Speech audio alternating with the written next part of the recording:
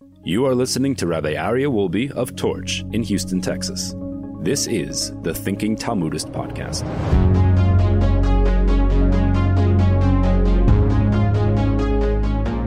All right, welcome back, my dear friends, to the Thinking Talmudist series. Today we're going to continue the Talmud in Tractate Shabbat 31a. We talked the past 2 weeks about the greatness of Hillel. Now we're going to continue to talk about the greatness of Hillel, but we're going to see a very interesting story about someone who was trying to pursue conversion and his story. So this is the third narrative that we're talking about since we started this Talmud. Shuv Ma'aseh ben Achriyecha. There was another incident involving a certain Gentile, Shahaya over Achore Beis Hamidrash, who was once walking past the back of the study hall. He was walking past the study hall. Vishama kol sofer Shahaya Omer. He hears the teacher, the Rebbe, teaching the children in the classroom. Ve'ele habigodim asher yasu choshen ve'ephod. These are the vestments that they shall make, a breastplate and an ephod. This is in Exodus 28, verse 4. And the verse describes the various majestic garments made for Aaron, the high priest, to wear during his performing of the service in the tabernacle.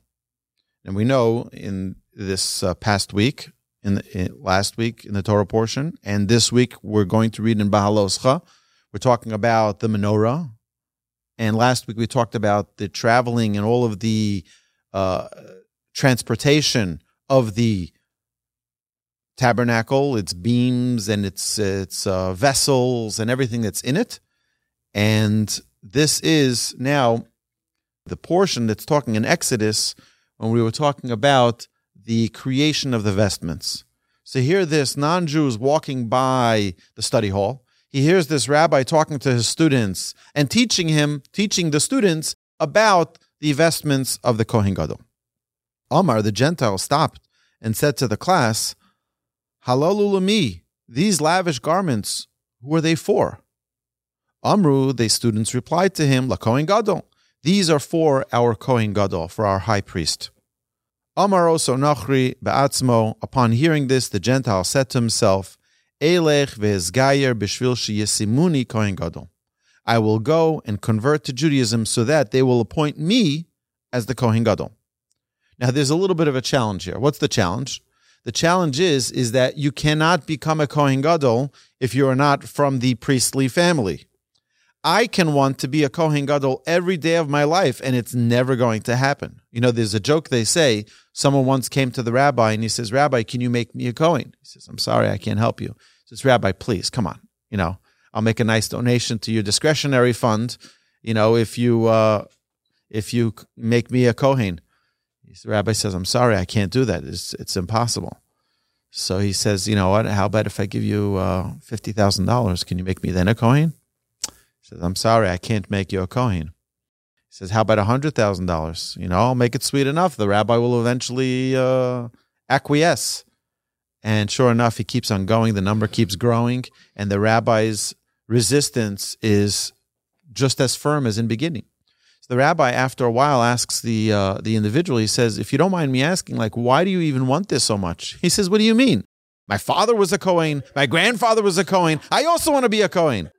So, all right. So I'll tell you actually a funnier story. A friend of mine, I know who this person is. So it's not just somebody out there. Yes, I know who the person is. He lived in Cincinnati, and he once went to one of the synagogues there. Not an affiliated man at the time. And they were, you know, they bring out the Torah, and it's like the rabbi goes around, he says, any Kohen, anybody Kohen? He's like, I guess they need a volunteer. So he says, me. They ask him his name, he gives them the name, and he gets the Aliyah. And the next week he comes back again, and they give him the Aliyah again for Kohen. And, you know, this is going on for years. And eventually he tells them, you know, I've been volunteering for Kohen for like 7 years. I think it's time to get somebody else to volunteer for this position. And the rabbi turns white. He says, what do you mean you've been volunteering? He says, I mean, I don't know what a Kohen is, but I mean, it's you were asking like incessantly, is there anybody here who can be a Kohen? So I said, me, I volunteered. I have no idea what a Kohen is. He says, you mean your father's not a Kohen? He says, I have no idea. And that's the true story. So, so if you're a rabbi of a synagogue, just ensure that your Kohen is an actual Kohen and not one that identifies as a Kohen. Yes, sir. It's fine. It's a great question. You have to understand that they practiced for 7 days erecting and disassembling the tabernacle before it was inaugurated on Rosh Chodesh Nisan. From the 23rd day of the month of Adar, they started assembling it and disassembling it, assembling it and disassembling it every day, so they learned how to do it exactly, so that it was synchronized, it was fast, and that because the people couldn't camp their tents till the tabernacle was ready. You don't just like say, oh, I'm here, I'm camping my tent and sitting with my family. So it was very important for them to make sure that they had this down to a science. And they did. Yeah, okay, so now what happens? So that's the story about that. But just to make it easier for the transportation of all of those vessels, and not the vessels were carried in their hands. They didn't want to put them on an animal. It would be disrespectful. You're going to put the menorah, you're going to put the laver, you're going to put all of that on an animal? Nah, that's not respectful. So the actual vessels, the ark, and all of that was carried by the Levites. They carried it themselves. So we know that it carried them. But that's what the Midrash teaches us, that we need to understand that these were such holy items that they didn't just you don't schlep it like you schlep a box from Amazon. You know what I mean? It's not like that type of, these was the holiest vessels on earth. So here's the thing. As we saw at the end of last week's parsha, what happened is that the leaders of each tribe donated wagons and oxen so that it'll be easier for them to transport all of the beams and all of the sockets and everything else, so that they can actually transport it from place to place. And it's a very serious task, but it was a beautiful act that these leaders of the tribes did to help the Levites, to assist them. And they did it with all of their heart, and they contributed them to the service of the temple. And Moshe gave them out to each family according to what they needed to do. So if a family was carrying the bigger beams, they needed more assistance. So they got more assistance. The family that was carrying just the drapes were also heavy. Don't forget, these were the coverings. These were massive, sheets of garments of cloth that were covering, and it was quite serious a task. These transportation tools were a big assistance to them. Okay, so now what would you say to this non-Jew who says, I want to convert so that I can become the Kohen Gadol, right? You tell him, I'm sorry, that's never going to happen. Now, it's an interesting thing, particularly in our generation today, the world we're living in today, June 2023, where everyone can identify as whatever they want. I can identify as a tree. I can identify as a helicopter. And I know some people are going to say that that's disparaging, and that's not disparaging, okay? It's a little bit of a confusing world that we're living in, where people, want to identify as their cat or as the dog, as whatever it is that they're doing. And we have to demonstrate a level of sympathy, of love, and feel and be concerned for people who are confused. They're confused. And I think that it's not something like, we don't see that any of the rabbis here, this individual is living in an illusion where he thinks he's going to be the Kohen Gadol. He's about to have a rude awakening. Right? You're not the cat, and you're not the dog, and you're not the Kohen Gadol. So the narrative continues. Ba lifnei Shammai. He comes in front of Shammai. We remember Shammai was a little bit tough. With the previous converts, one says, teach me all of Torah while standing on one leg. Another one says, teach me Torah, only the written Torah, but not the oral Torah. And both of them, Shammai pushed them away with a stick and saying, get out of here. Hillel converts them, and Hillel finds the way, the path for them. So let's see what happens here. He says, Gaireini, he comes to Shammai, he says, Gaireini al manasha tesimeni Kohen Gadol. Convert me on condition that you have me appointed as the Kohen Gadol, as the high priest. Shammai, viewing the request as preposterous, pushed the person aside with a ruler that he was holding in his hand, pushed him aside. And this is identical to what happened last time, where he says the foundation, what does that mean with the ruler, right? They used the ruler to measure the foundations. It was a foundation ruler.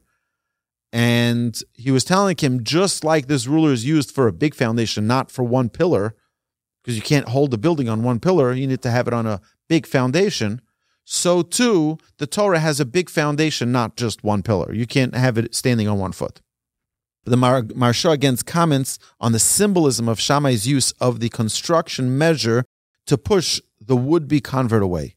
Shammai's gesture conveyed that just as the building does not stand on a single pedestal, so too the world of Judaism does not rest on the concept of kahuna, of the priesthood. Thus, the Gentile must have a broader motivation for becoming a Jew before he could be accepted for conversion. It's not just a light thing, you come, you go, you do, it's okay. Balifnei Hillel, undeterred, which again, this shows us the characteristic that is required if someone wants to convert to Judaism. It shows us a third story here, where if someone wants to convert, they're going to be pushed away, and they're going to come back, they're going to be determined and undeterred. I want this, and I'm going to fight for this, and I'm going to do whatever it takes. So one rabbi said, no, I'm going to the next rabbi. And just because he said no doesn't mean it's no. You know, they say that no, when someone says, like, you're asking for an investor, you're asking, to invest in your business, you're asking for finance, you come to a Centium Capital and you say, give me some, can you finance my project? And they say no. So no doesn't mean no. It doesn't mean N-O. It means no, K-N-O-W. They don't know enough. If they know a little bit more, they will happily do it. But they need to know more. And the same thing here is when you say no and you say you can't convert, I'm not going to, right? And Shammai shoos him away. What he's saying is you need to know more than what you're currently espousing. You're espousing this desire to be a Kohen Gadol. It's much more than just that. Yes, you have to be born a Kohen. Your father's a Kohen, that's fine. Right, so that's the one of the most essential parts of Judaism is knowledge. We talk about this all the time. The first key to success in Judaism is learning. You have to learn and be armed with knowledge. The problem is, and this is a very big problem, is that if we don't educate our children in their Judaism, then everything to them is a mystery. And they don't understand why, and nothing makes sense. We talk to them about Shabbos, we talk to them about talis, tefillin, we talk to them about kosher. It's like, why? So it's important. In fact, the halacha says that when a baby is able to start talking, the first thing you should say with the baby is Torah tziva lanu Moshe. The Torah was commanded to us by Moshe. Morasha kihilas Yaakov. It's an inheritance for every Jew. A child already, when they start talking, should start uttering the words of emunah. And we need to understand that children are like wet cement. The imprint that you put on that wet cement will last forever. It's like wet cement. So if you put a good impact, a good foundation in, with a big heart and with a lot of love, that's what will be in their hearts. I was listening to a class by a noted psychologist in the Jewish community, and he said something so fabulous. He was saying, and our in-house doctor can tell us if we're correct or wrong or incorrect. But he said that the first 2 years of a baby's life have such an important role in how they're going to be throughout their entire life. Their entire life will be impacted by those 2 years. You're laying down those foundations. Foundation is wet. Now it's going to start drying up. And the confidence the child will have throughout their life is from those 2 years. The self-esteem that the child will have throughout their life will be from those 2 years. It is so important. He gave a few examples, which I thought were beautiful examples. He says, imagine you finally save up money and you have enough money to repaint your dining room. So you put fresh coat of paint on the wall and it's beautiful. It's so terrific. And the little infant is crawling around and grabs a red Sharpie and marker and starts doing their own paint on the fresh paint on the wall. So here's an infant, and the infant is very delicate to your reaction. They're looking for that reaction. He says, if you yell and scream at that little baby, or yell at scream at the, who left this marker out? Who left this Sharpie? Right? Then it's going to have an impact on that baby. It's going to have an impact on the whole family, definitely.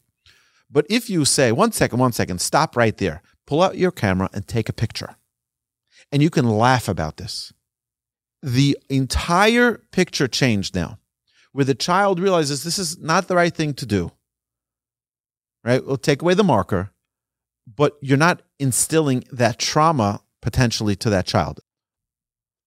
Okay, so now what happens? Undeterred, though, the Gentile comes before Hillel and presents him with the same request. Gaire and Hillel converted him. Amazing, right? So now the Brisa continues. Amar lo, before performing the conversion, Hillel said to this person, Klum ma'amidim melech ela mishi yodea tachsisei malchus. Can we appoint anyone as king unless he is familiar with the ceremonies of royalty? We don't just put King Charles III as king. We don't appoint him or anoint him as king without him knowing the process of royalty, the ceremonies of royalty. Leich lemoy tachsisei malchus, he says. Hillel says to this convert, go and learn the ceremonies of royalty, meaning learn the requirements of the kahuna, of the priesthood, and then we will see about your request. Halach v'kara. So the Gentile went and learned scripture. Kevon shehigiau. As soon as he reached the verse that states, v'hazara korev yumas. As soon as he reads the verse in Numbers, chapter 3, verse 10, the verse teaches that non-Kohanim, strangers, I'm a stranger, anybody else who's not a Kohen is a stranger, who perform essential elements of the sacrificial service will suffer death at the hand of heaven. So he learns this. Amar lei, he says to Hillel, Mikrozel min emer. This verse, about whom is it stated? Amar lo, afilu al David melech Yisrael. He says it is even stated about David, the king of Israel. Nasa oso ger kal v'chomer b'atzma. Contemplating this, that convert formulated a kal v'chomer, a kal v'chomer argument concerning himself, which is a light to the severe. Remember we said that a kal v'chomer is like the doctor telling you don't eat a spoon of sugar. So what do you say? He said, no, the doctor said a spoon, but not a cup. So we know if he said a spoon, that means even more so a cup. We learn from the light, we know to the more. If we know that King David can't be the Kohen Gadol, he can't be the high priest, even more so this convert can't be a Kohen Gadol. Right? Ma Yisrael nikru banim lamakom, he said, and if ordinary Israelites, who are called children of the Almighty, umitoch ahava she'ahavam kara lohem, and out of the love that God feels towards them, he called them B'ni B'chori Yisrael, my firstborn son Israel. What does it say about them? Ksiv aleim v'hazara akarev yumas. It says about those children who Hashem refers to as his firstborn son. It says that if he approaches the service of the temple, he will die a death from heaven. Ger hakal shebo b'maklo u'b'tarmilo al achas kama v'kama. Then certainly a mere convert who comes into the Jewish people with his staff and traveling bag, even more so that he is considered a, quote, stranger with respect to the kahuna, to the priesthood. So what we're learning here is an amazing thing. I think it's an unbelievable Talmud giving us encouragement about converts. You feel like a stranger. Guess what? You know who's called a stranger? Anybody who's not a Kohen. So the Israelites are called strangers. The Levites, who are not part of the Kahanic families, they are also called a stranger. You feel, Mr. Convert, that you're a stranger. You're in good company. You're in good company. Everybody who's not a Kohen is called a stranger. Now, why is it called a stranger? So it's very important for every person to know their place. It's very, very important. You know, when you get in companies, when you have problems with management, is when nobody knows their place. As soon as you know, this is your direct report. You are responsible to answer to this person. Now you know your place. But when you think that you're the CEO and you're not, and you're frustrated that nobody's listening to you, and you're frustrated that there's no organization here, the whole organizational structure, what's going on here, you're in the wrong seat. It's very important. And once you know who your direct report is, you're very happy. You could be, at least. Because you know your place. You know what you're obligated to do. You know what they are expecting you to do. The commentary here says, if we look at some of the commentaries, even someone as important and honored as King David was unable to perform the sacrificial service, for this service is reserved for those who are Kohanim. Only those who are priests can do the service, a status that can be attained only by being born to a Kohen. That's it. Nobody else can do that service. And what does it mean when it says that he comes in with his staff in his traveling bag? The convert, that's it they come in with. It's that he enters as a newcomer without any special merit or impressive ancestry.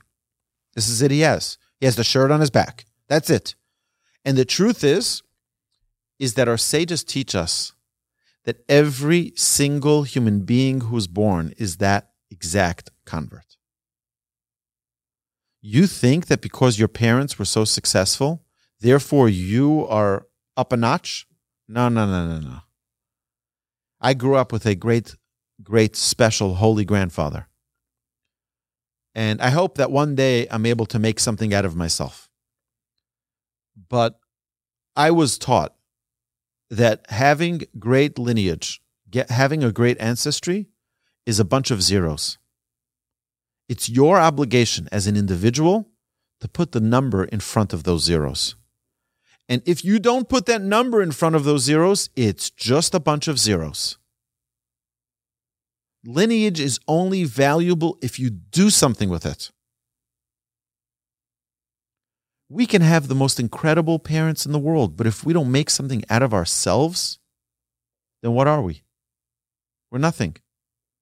Just because, and by the way, it's a very big challenge today. You see children who grow up as what, let's call them trust babies, who grow up with a millionaire attitude about everything. Their parents give them whatever they want. They never had a challenge. They never had a struggle. They never had to fight to succeed. They never had to overcome challenges because everything, you just buy it off. And one after another, you see the disabilities that this causes them.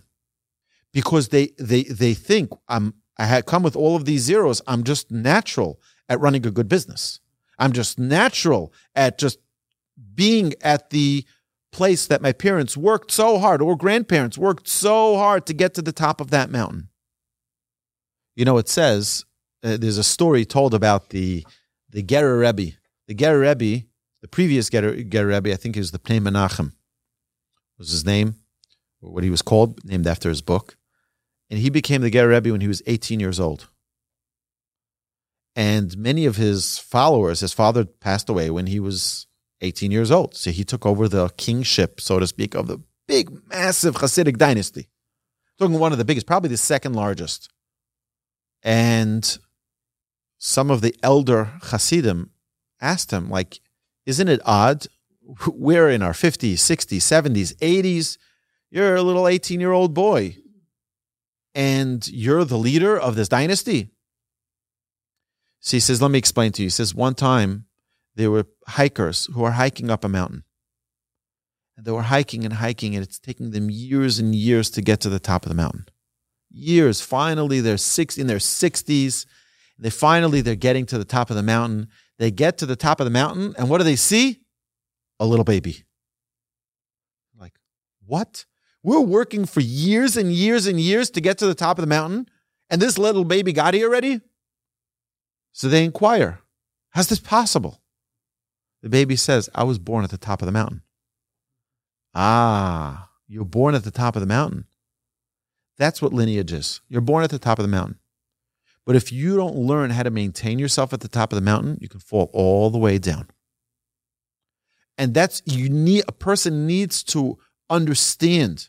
And it's much more difficult, by the way, because to maintain something you never worked hard to attain, like the Ger Rebbe saying that he's born at the top of the mountain, he doesn't understand the dangers of rocks falling from under your legs. He doesn't understand the challenge of that toil. He has different challenges, but he doesn't necessarily appreciate that challenge. And that great people, like the Rebbe from Gur, were able to then work on themselves and understand and feel and be able to guide an entire generation through challenges, even though they were born on the top of the mountain. Yes, sir. Right. So it's a difficult task when someone comes into synagogue claiming that they're a Kohen. That's the rabbi's job to verify that. Now, I will tell you that there are names that come from, like the name Katz, many times is Kohen Tzedek. That's where it comes from. Yeah, it comes from Kohen Tzedek. So Katz is a very common Kohen name. The name Kohen itself, many people, the name Cohen is from the Kohanic dynasty. You also have Levites, which is Siegel. Siegel is Sgan Levi, which is the Levite assistant. They got that name. So many of the Levites their name is Siegel, right? Because that's where their great grandfathers, that's where they got their names from, being the Levite tasks, from doing those Levite tasks. Yes. The way you verify it is through looking at their ketubah, or if they have a divorce document, their get. If they have other types of documents, that's where you really see it. In the cemetery, if it says that they're a Kohen, is usually an indication. Not always, especially in the past, 50 years. We don't know what people put. We don't know. It's a very big challenge. I'll be honest with you. I'm part of the Chevra Kadisha, and I would say that probably 8 out of 10 burial rituals that we do are with not knowing the Jewish name of the father. Even the individual who passed away, they'll only know, his name was Sam. But we assume that may be Shmuel. We have no idea. So, my dear friends, you have many, many more years, but make sure that you have a document that has your Hebrew name, has your father's Hebrew name, your mother's Hebrew name. If you're a Kohen, if you're a Levi, have it documented in a place so that if it's needed, and if you have a talus, that as well, as many people come, they don't have a talus to be, which the Chevra provides, of course, but if someone wants to be buried with their own talus that they've worn throughout their life, that's a very, very special thing. So, yeah, the second question. Again, these are good questions. What do you do with someone who claims that they're either a Kohen, a Levi, or a Yisrael, or that they're Jewish, right? We don't know. So again, this is a rabbi has to be very tactful to know how to do that and to how to ask it in a way that's conducive to getting the truth. You want to know the truth, and the most truthful answers are not when you ask it direct, but when you have just a roundabout conversation. After we get off air, I can share with you the method that I've used. Remind me, please, and I'll share that. Okay, so now we hear what happens with Hillel. Hillel tells the guy, he says, this convert, you know what? You have to learn about the kingship before you're actually a king. And here this convert starts learning that the stranger who offers an offering in the sanctuary will be put to death. He says, who's this stranger? He says, he's referring to an Israelite or a Levite, who both are not allowed to. They're not allowed to. So what do? If they can't, even more so that the convert cannot. Okay. So now this convert is having a little bit of an issue.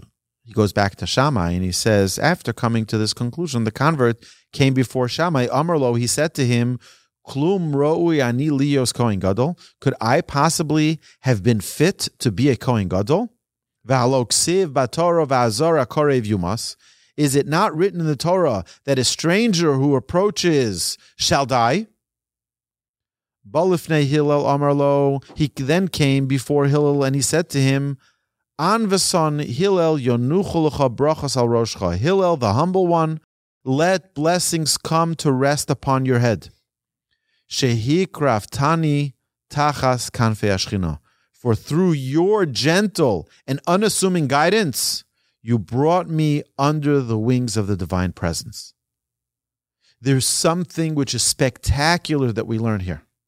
And that is, Derecheo darchei noam. The ways of the Torah is with pleasantness. Our job is not to be aggressive. Our job, that's not a Jewish trait that we're picking up from the world, from the Gentiles. That's not our trait. Our trait is always to be the kind, the loving, the friendly, the gentle, the patient. That's our trait. And what we see in Hillel is exactly that.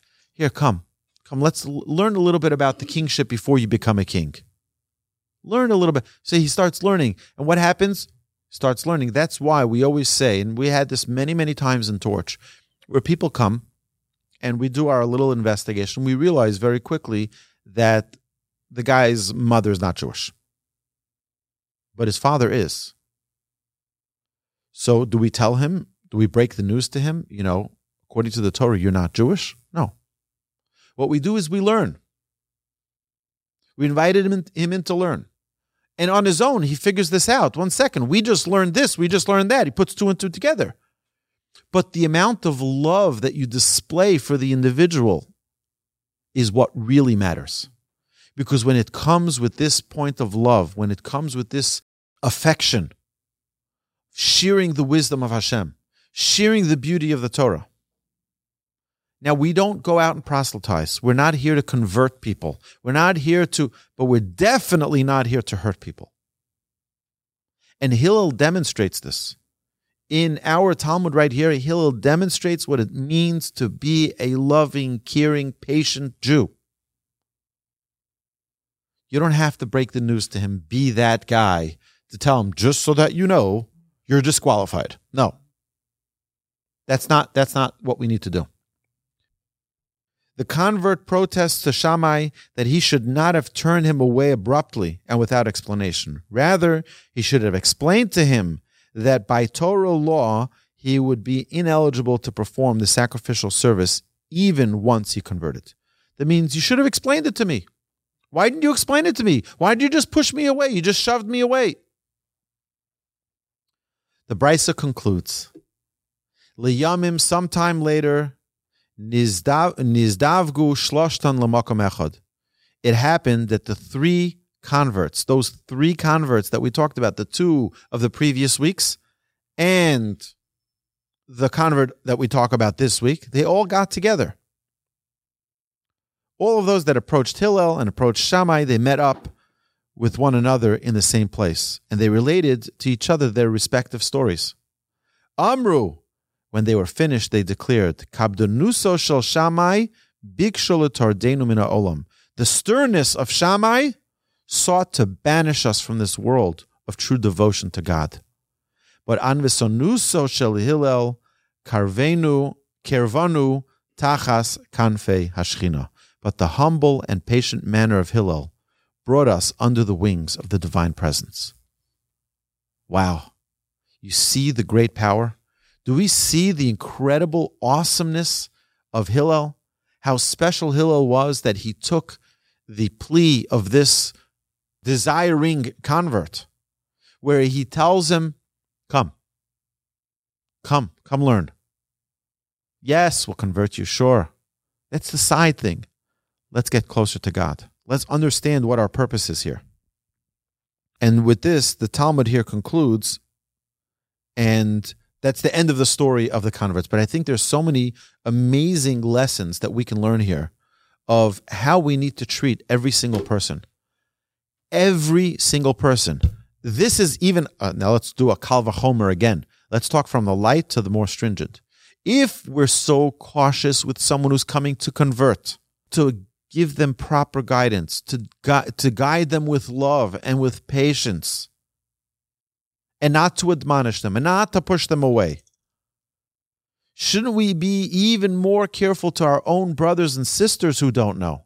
Our own brothers and sisters, I want to make a declaration. I believe firmly that it's our responsibility today, Torah observant rabbis, I would love to include myself among those, that we need to go out and share the beauty of Torah with love and with patience.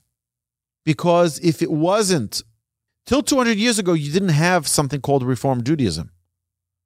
You didn't have something called Conservative Judaism till 60 years ago. But why did they come? Why did they come about? It used to be you were either Shomer Shabbos or not Shomer Shabbos. That was it. But now you have all of these different movements. Perhaps, oh maybe just perhaps, if the Orthodox, the Torah observant rabbis were more open to questions, were more loving, more kind, more patient, maybe they wouldn't, more receptive, maybe they wouldn't have need to start their own fractured movements. Maybe they wouldn't have needed to start a reform movement and a conservative movement and a reconstructionist movement. The Torah is so beautiful. The Torah is so perfect. The Torah is meant for every Jew. It's meant for every person in the world. We have it. Let's share it with the world. Share it with kindness. Share it with love. Share it in its beauty. Not to chop it down. You have a question, don't make assumptions. Ask someone. The Torah is perfect. And the minute we understand our responsibility to share that beauty, share that perfection with the world, and not turn people away, and not be with an iron fist, Hashem should bless our ways, that we should merit to see the beauty of the Torah and always share the beauty of the Torah with everyone that we come in contact with. Amen. Any questions? Yes, let me hear. Yes, we see many, many times that Hillel is the kinder, softer, and that's an amazing thing, because you see the same thing with Abraham. Abraham was kindness. The first thing you need, the first virtue you need to represent Judaism is kindness. Isaac was gvura. That's strength. That comes after kindness. First comes the kindness. Then you have to, yes, certain things, you have to stand, you have to push Ishmael away. That's a negative influence. You have to push that away. Yeah, Esav, to try to bring him closer. Recognize there's a distinction between good and evil. But the first step is always kindness. That needs to be our mantra. 100%. 100%. We need to ensure that anybody who walks into the confines of a synagogue feels welcome, that they feel loved, that they feel appreciated. And you know what? Everybody comes from a different background. Some people come from a very heavily Jewish background. Some people come from not such a Jewish background. I can tell you, I had people come to my synagogue who said they haven't been in a synagogue in 20 years. They grew up religious. They grew up in a Hasidic background and left it. And now is the first time. And that love, that joy, that energy, that excitement, that friendship is what really cultivates and captures people. And that's what we need to make sure we're doing for our fellow congregants, our fellow brothers and sisters, to bring them in. Not by making things light. You see that Hillel didn't say, you don't have to keep the Torah. As long as you pay your conversion fees, you're good to go. That's not the way it works. No, there's a set of rules, and the rules don't change. But there's a way to do it with kindness and with love. All right, my dear friends, have a great Shabbos. It's a real privilege and an honor.